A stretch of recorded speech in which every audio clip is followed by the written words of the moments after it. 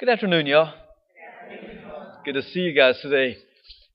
Today's gospel reading was a familiar one to us, right? It's you're the light of the world, you're the salt of the earth.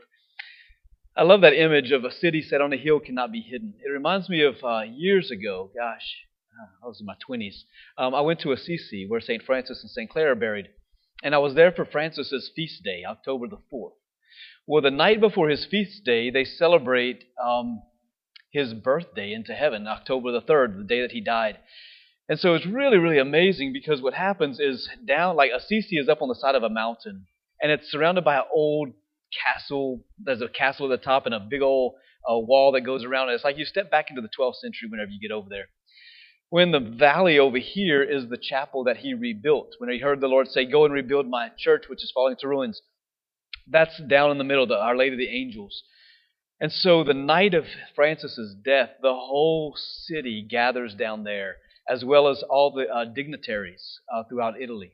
And they have this incredible mass, and the coming into the big basilica and the little church that he rebuilds is magnificent. Anyway, at the end of it, it's nighttime by that point, and you come out, and I'll never forget walking out, and I'm walking past the church, and I took a right to start heading back to Assisi, and it was lit up with big old torches of fire, and it just surrounded the entirety of the city on the city walls. And that scripture verse popped in my head. A city set on a hill cannot be hidden. You could see Assisi from miles and miles away. You can't hide a city set on the side of a mountain when it's lit up with fire. And then you walked into the city, and it was this festival. People were dancing around, and nuns were playing their little fiddles, and people were dressed up in the costumes that they would wear back in the 1200s. It was just a magnificent experience. But I say that to bring a point to this scripture passage, right? At our baptism, there's this beautiful part of the baptism where there's the Easter candle, and the Godfather will go and light the candle and bring it next to the parents and the baby that was just baptized. And it speaks of the fire that is now burning within this little baby's soul, right? It's the fire of faith. It's the reality, the outward expression of the inward reality that this little baby, now baptized, has the fire of God's love burning within them. And it says that it's the parents' and godparents' responsibility to keep the fire of faith alive, right? It's their role, it's their responsibility. What snuffs out that fire? Sin, right? That's what snuffs it out, right?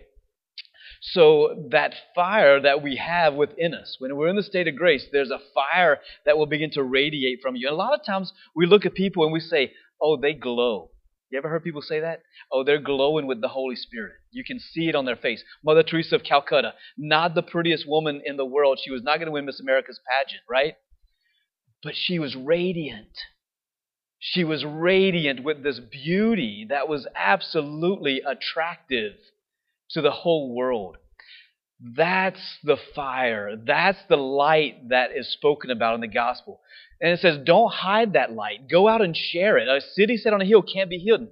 If you are a person that's alive in your faith, you will be able to speak the gospel without ever saying a word. Why? Because light does what light does. It simply illuminates the darkness. Right? It says no one takes the light and put it under a bushel basket. No, you set it out into the middle of the floor, into the family, so it gives light everywhere. That happens in hurricanes all the time, doesn't it? Our electricity goes out, what do? You go and you either get one of those old kerosene lamps. Those smell so delicious. You either get one of those, or you get candles. You start putting them out all around the house, don't you? Well, why? I mean, we don't light a candle and go and put it inside of a closet and go, "Okay, the lights are still out." We don't do that. Well, we need light so that we can see. So that's what Jesus is talking about. He says, you're the light. This is a grave responsibility. You're the light. That baptismal light that was given at that moment when you were a baby is to be shared with the entire world.